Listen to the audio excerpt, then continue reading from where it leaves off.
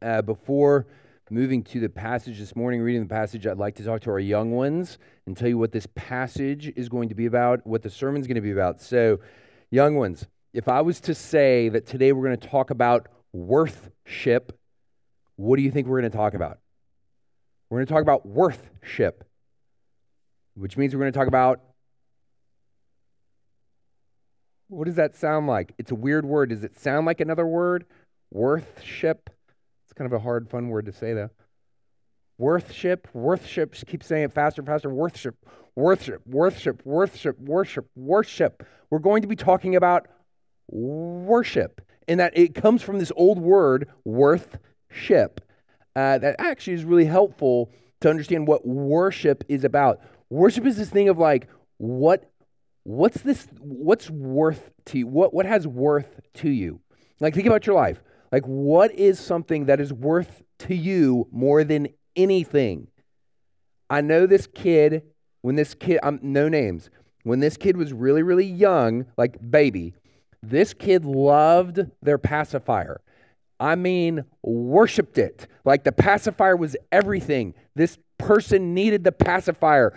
And when this person got big enough to where this person, I'm being really careful, when this person was walking and talking with the pacifier, we thought it's probably time to get rid of the pacifier, probably time to say goodbye, because I know this other kid who I grew up with, I'm not going to name his name, but this guy also worshipped his pacifier, and like his teeth ended up looking like this. I'm like, I don't want my kids to look like my brother. So I thought, we got to get rid of this pacifier. But here's the thing. This kid did not want to give up the pacifier. We tried to exchange and trade candy, vacations, like we'll go on a trip, money. And the kid didn't want any of it. All this kid wanted was the pacifier. The pacifier was worth more than anything else. It was worth more than the world. Okay, and that can sound like we can hear that and be like, little babies, little kids are so funny. That's so silly. That's ridiculous. Except we're all like that little kid. So think about like, what is worth to you more than anything? Like, what's that thing in your life that's worth more to you than anything else? Is it toys? Is it your stuff? Is it I don't know. Is it your happiness, your comfort, you being okay always? Is it, young ones, is it your success? Is it your grades? Do you think about your grades more than anything else and you've got to get good grades? Or is it video games? Is it sports? Like, we're all like that little kid that has this pacifier thing that like, oh, that's so silly. That's what you're obsessed with. We're all like that. We've all got something like that. And then at the end of the book of Romans, which is here we are, we're at the end of the book of Romans, Paul the apostle is going to say, you know what? The one thing that is worth all of our worship is God, and God alone. Only God is actually worth our worship. And here's what the world is going to do, young ones. The world is going to hold out all kinds of stuff to you. The world is going to have all kinds of stuff that says, this is what you should give your life to. This is what's more important than anything else in the world. And here's the thing, kids, you may get the world. You may grow up and you may actually get like the world and everything you've ever wanted, and it won't be enough. And if all you have is the world, at the end, you will have nothing. That's what the world holds out to you. Is it worth it? To get the whole world and get nothing at the end? Paul tells us God holds himself out to us.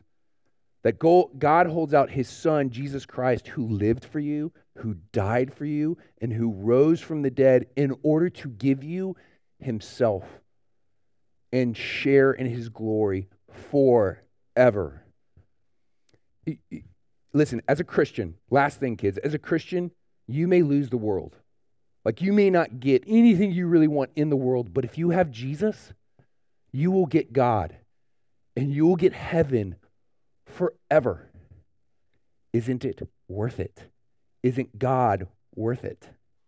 That's what our worship is all about, is saying Jesus is worth it. Here we are in our series in the book of Romans, young and old, for the last Sunday. This is it. And then we will never talk about Romans again. So please stand for the reading of God's word, Romans chapter 16, verses 17 to 20. And then there's more greetings, which we did last time. So we'll drop down to verses 25 through 27. I appeal to you, brothers, to watch out for those who cause divisions and create obstacles contrary to the doctrine that you have been taught. Avoid them. For such persons do not serve our Lord Christ, but their own appetites. And by smooth talk and flattery, they deceive the hearts of the naive. For your obedience is known to all, so that I rejoice over you. But I want you to be wise as to what is good and innocent as to what is evil. The God of peace will soon crush Satan under your feet. The grace of our Lord Jesus Christ be with you. Now, to him who is able to strengthen you according to my gospel, and the preaching of Jesus Christ, according to the revelation of the mystery that was kept secret for long ages, but now has been disclosed, and through the prophetic writings has been made known to all nations, according to the command of the eternal God, to bring about the obedience of faith to the only wise God, be glory forevermore through Jesus Christ. Amen. The word of the Lord. Please be seated.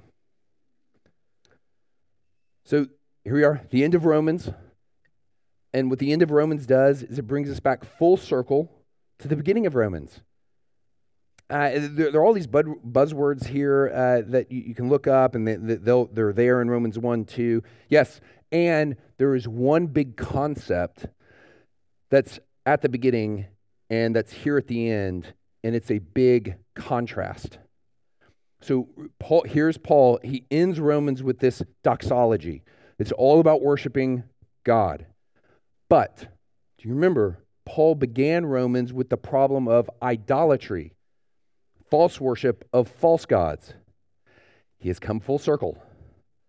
These few verses, they're full of reasons for why Paul praises God. He praises God for his gospel. He praises God for his power, his revelation, for its effect on people, the gospel's effect on people. Praises God for God just being God, for himself, for his providence, for his eternalness, for his wisdom. Praises him for his son.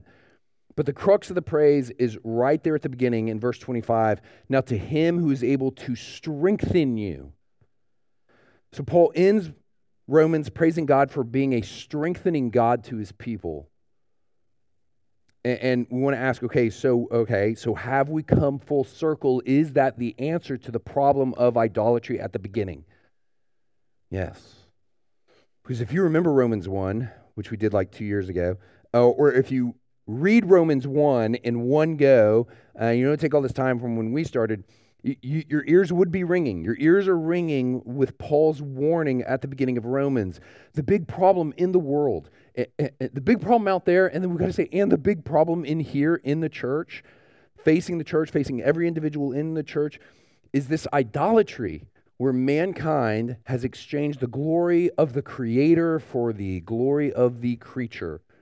The glory of the Creator for the glory of the created. And in exchange for worshiping God as Creator, mankind chooses to worship himself as God. And Romans, Paul asks, why is this? And he says it's not out of ignorance. It's not this, that people at the end are going to say something like, it's not this, if I'd only known you were real, God, I would have loved you and worshiped you. And Paul says that's not the case. Paul says it's not that everyone should know God. Paul says what we know is everyone does know God and what he's like, and we know what we're like, and that we've not only fallen short of God, we've rejected him. We know that to be the truth, but we've suppressed it.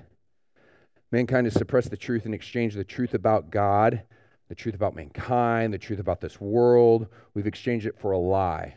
We've exchanged the truth for my truth, for the truth of the individual, whatever the individual says truth is. And this is why? Why has this happened? Why this exchange for ourselves in the place of God? And it's because, Paul says, we have found God to be lacking. Our lives are lacking, so God is lacking. Our lives are lacking, so God is not to be trusted. And if God's not to be trusted, he's not to be worshipped. He's undeserving of our worship. But we have found ourselves to be trustworthy. We found ourselves in other people that we worship. We have found them to be worth our worship. And all of this idolatry, Paul says, is still Romans 1, all this idolatry, exchanging God for ourselves, exchanging truth for a lie, it is an assault on the Creator. And it sounds something like you haven't made us, or it sounds like you shouldn't have made us this way. It sounds like I'll make you pay for making us this way by replacing you with me. And I made reference to this at the beginning of the Roman series, which it was so long ago. This is going to sound new. But you all remember the story of Frankenstein and his monster? And you got to remember, Frankenstein, that's not the name of the monster. The name Frankenstein is the name of the scientist who created the monster. But today everyone thinks Frankenstein, that's the name of the monster, which in and of itself, that historical development of mistaken identity actually illustrates the point of the whole story, the point of the illustration of the whole story itself, that the monster has taken the identity of the creator. So that's interesting.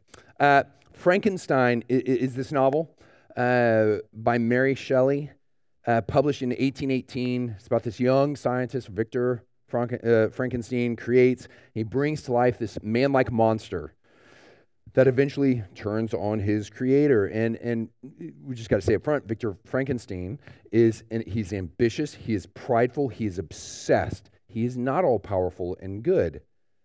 And when his creation comes to life, he hates it, he's repulsed by it, and he abandons it. Okay, that's Victor Frankenstein and his creation, but that's how we think about our creator with his creation. Like it's so easy to fall in this temptation and we think God has made a mistake in making us the way he has made us. And so we think he's abandoned us. Like we didn't abandon him, he has abandoned us. And like Frankenstein's monster, we launch an assault on our creator and on any who are friends with him. Here's this first exchange between Frankenstein and his monster. I cannot, if you've not read this novel, go read this novel. The writing, Mary Shelley, is genius. It's unbelievable. This is the first exchange between Frankenstein and his monster. This is after the monster has just murdered Frankenstein's brother. He says this, "All men hate the wretched. How then must I be hated, who am miserable beyond all living things? Yet you, my creator, detest and spurn me, thy creature to whom thou art bound by ties only dissoluble by the annihilation of one of us. You purpose to kill me. How dare you sport thus with life? Do your duty towards me, and I will do mine towards you and the rest of mankind. If you will comply with my conditions, I will leave them and you at peace. But if you refuse, I will glut the maw of death until it be satiated with the blood of your remaining friends." It's chilling. But doesn't, that's chilling. That's awful. Does that not resonate with what's inside of us? Our lives have not turned out the way we think they should. God has made mistakes with us. And the only relationship the world, that Christians even struggle with, the only relationship we're really willing to entertain now with God is one where he does what we tell him to do. Give me this and that, and God, you and I will be okay. Don't give me what I demand. This isn't going to work. I'll forget you, curse you. At the climax, Frankenstein, the scientist, he's made this promise to the monster, but he breaks his promise to give the monster a bride. All the monster wants is a companion, and Frankenstein says, sure, and then he breaks his promise. He destroys the bride, and and the monster responds in rage, saying this to his creator. It says, "Slave, I before reasoned with you, but you have proved yourself unworthy of my condescension. Remember that I have power. You believe yourself miserable, but I can make you so wretched that the light of day will be hateful to you. You are my creator, but I am your master. Obey." This is the problem that we're facing. This problem of idolatry, the created taking power from their creator. And this is how this perverse tale is how we think. This is our relationship. This thing of the created taking power from the creator, it is in all of us. And you can see this. You can see this even on the micro level. of parents and their children, because children want to be in charge of their parents, and parents, they demand honor from their children. And you see this playing out on that stage, or just the younger generation taking power from the older generation in society. Or this is the alarm that so many are warning with artificial intelligence. This thing where AI, our creation, is going to turn on us, and that'll be the end. We create these things to prove our power, but then we're in danger of those creations usurping that power from us. It's what we've done with God himself. God created us. We say God created us to prove his power, but we've turned on him because he's failed us. He's turned on us. He's not to be trusted. He's to be overcome. He's to be usurped. He's to be replaced with us. We're the gods now. This is the struggle for the world. This is the struggle of those even in the church. I've been corresponding with one of my professors from seminary who I've actually gotten to know much better since my seminary days. This is an Old Testament professor who taught everything from courses on Old Testament prophets. He's written a commentary on Ecclesiastes, which is forthcoming. He taught ancient Semitic languages like Ugaritic. Okay, so I asked him what he thought the challenge facing the church was today. Like, what's the challenge facing the church today? And he began by responding saying, I'm not the one to talk about the challenges facing the church. I've always been in academic circles and aware of unsatisfactory doctrinal positions of church leaders, which is a serious problem. Then he kind of goes off on that. But then thankfully he does respond, and he says this. He says, it is difficult to understand why things occur as they do and why people think or behave the way they do at an individual level. But the Father, Son, and Holy Spirit are in control and can be trusted, no matter what the circumstances, as difficult as that is to do. That is the challenge for pastors personally, as well as for congregational members. And only the Lord's wisdom and strength can meet the challenge. Paul, at the end of Romans, he answers this problem of idolatry by praising God. Praising God as the strengthening God, which doesn't sound like a big deal to the young.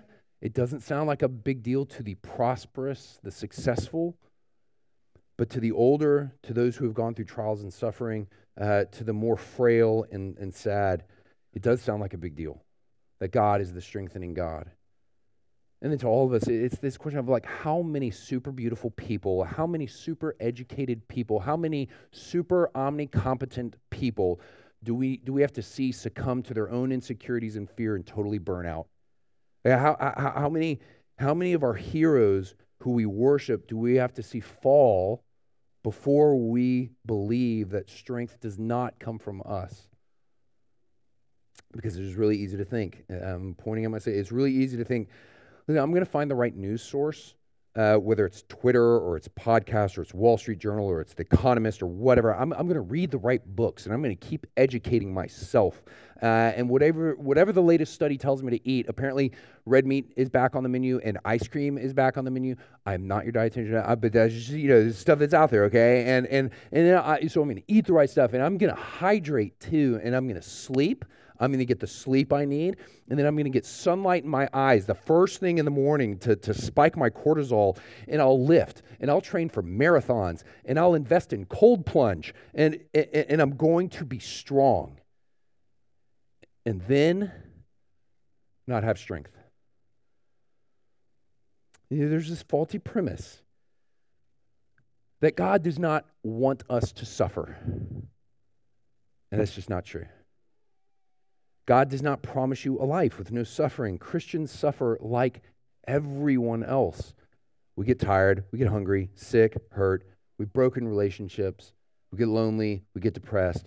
Like everyone else, we suffer that same old too. And in becoming a Christian, you take on more suffering. You take on suffering that the world does not take on. And being a Christian, you suffer for Christ now. You take up your cross as a Christian. Every time you choose not to indulge in your temptations, that's suffering.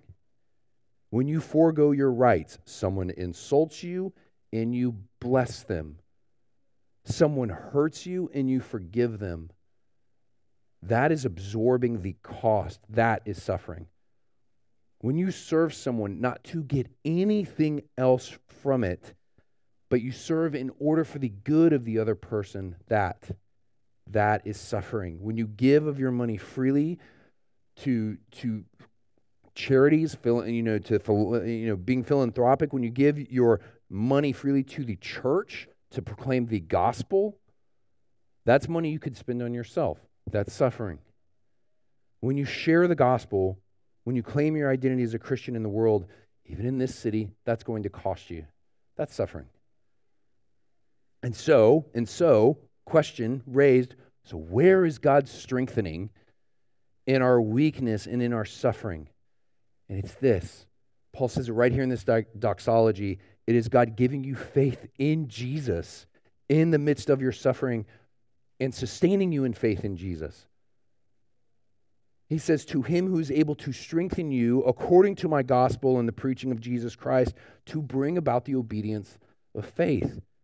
God's strengthening, that doesn't mean you're going to look like Superman. God's strengthening of us doesn't mean we're going to look like the super Christian who has it all together and everything is awesome.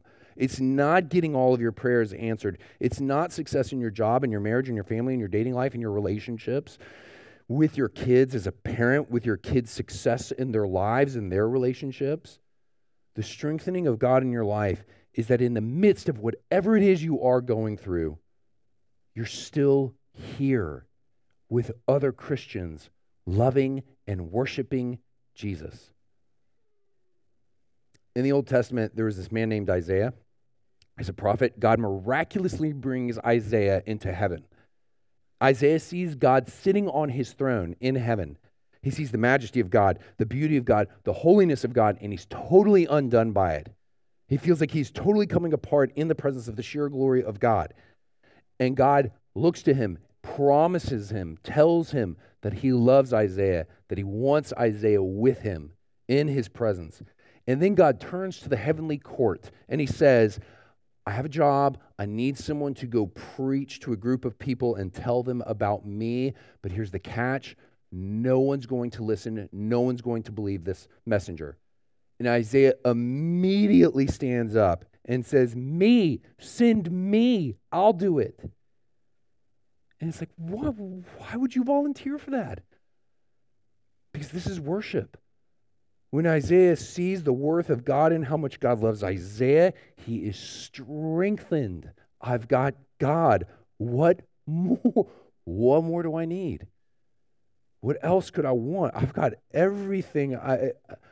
I'll put everything into you because I've got you, and I know your worth. In the New Testament, there was this guy named Stephen. He was a deacon in the early church. So he was one of the leaders who helped take care of the physical needs of the church. And this is right at the beginning of the church when it was really, really dangerous to be in the church, to be a part of the church. And the religious leaders are about to put Stephen to death. The Jewish religious leaders are about to stone Stephen for being a Christian. And they ask him if he's got any last words. And he takes this last chance to tell them about the love and the grace of Jesus. And then he begins to worship. And he says this, I see God sitting on his throne, and I see the Son of Man standing at the right hand of God, and they stone him and they kill him as he's worshiping. At that moment, the only thing God was requiring of Stephen was his life. And Stephen was strengthened to lay it down. God says to Isaiah, I want you to invest in a career that's going to be an utter failure. God says to Stephen, I want you to die a bloody, painful death. And they look back at God and they say, yeah, I'll do it. You're worth it. And Isaiah and Stephen and Paul, they were not superhuman. They were creatures like us, strengthened by their Creator through the gospel of Jesus Christ. And there are many, many creatures in this world. We struggle with this temptation too, who say Jesus is weak. The world says Jesus is weak. The world sees a pitiful man. Maybe he was a liar. Maybe he was a con artist. Maybe he was misunderstood. Either way, There's a poor Jew who had 15 minutes of fame. He was bigger than life, then discredited and tortured. Weak, an embarrassing mockery of a person crucified, hanging shamefully naked on a Roman cross. What a waste. 2,000 years later, it's what a joke, even if he was real. And then what's weaker than the church? The world looks at the church. What's weaker than the church with your prayer and your songs and pouring water on adults and babies and, nibbling on tasteless bread and little sips of wine? Your worship, your Bible, and your preaching of the gospel, we are a stench in the nose of the world. We're offensive. Claiming Jesus, which is what we're claiming Jesus is the only way to live forever. It's an offense to those who claim to be their own gods. The world says Jesus and his church are weak, but the truth is Jesus became weak for us to save us who are weak. That Jesus, our God, this is the truth. Jesus, our God, is in absolute control. His power and strength are absolute, and he wields that strength to lay down his life willingly in order to die for enemies, for the sins of a people who are too weak to save themselves, in order to make them his people and sustain them as his people to the very end, which is his glory, eternal glory. The world says, you worship a crucified Savior, and we respond, we worship a crucified and risen Savior.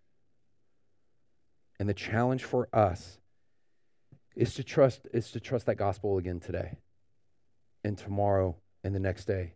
To trust it for ourselves individually, to trust it as the only power of salvation for each other here, to not compromise it, to hold it out to each other as the only power of salvation for those here and for anyone who would believe it, even for those who are currently rejecting it today, and to hold it out to them graciously. And loved ones, only God's wisdom and strength can meet that challenge. So, turn to Jesus again today and see him worthy and keep worshiping. Let's pray.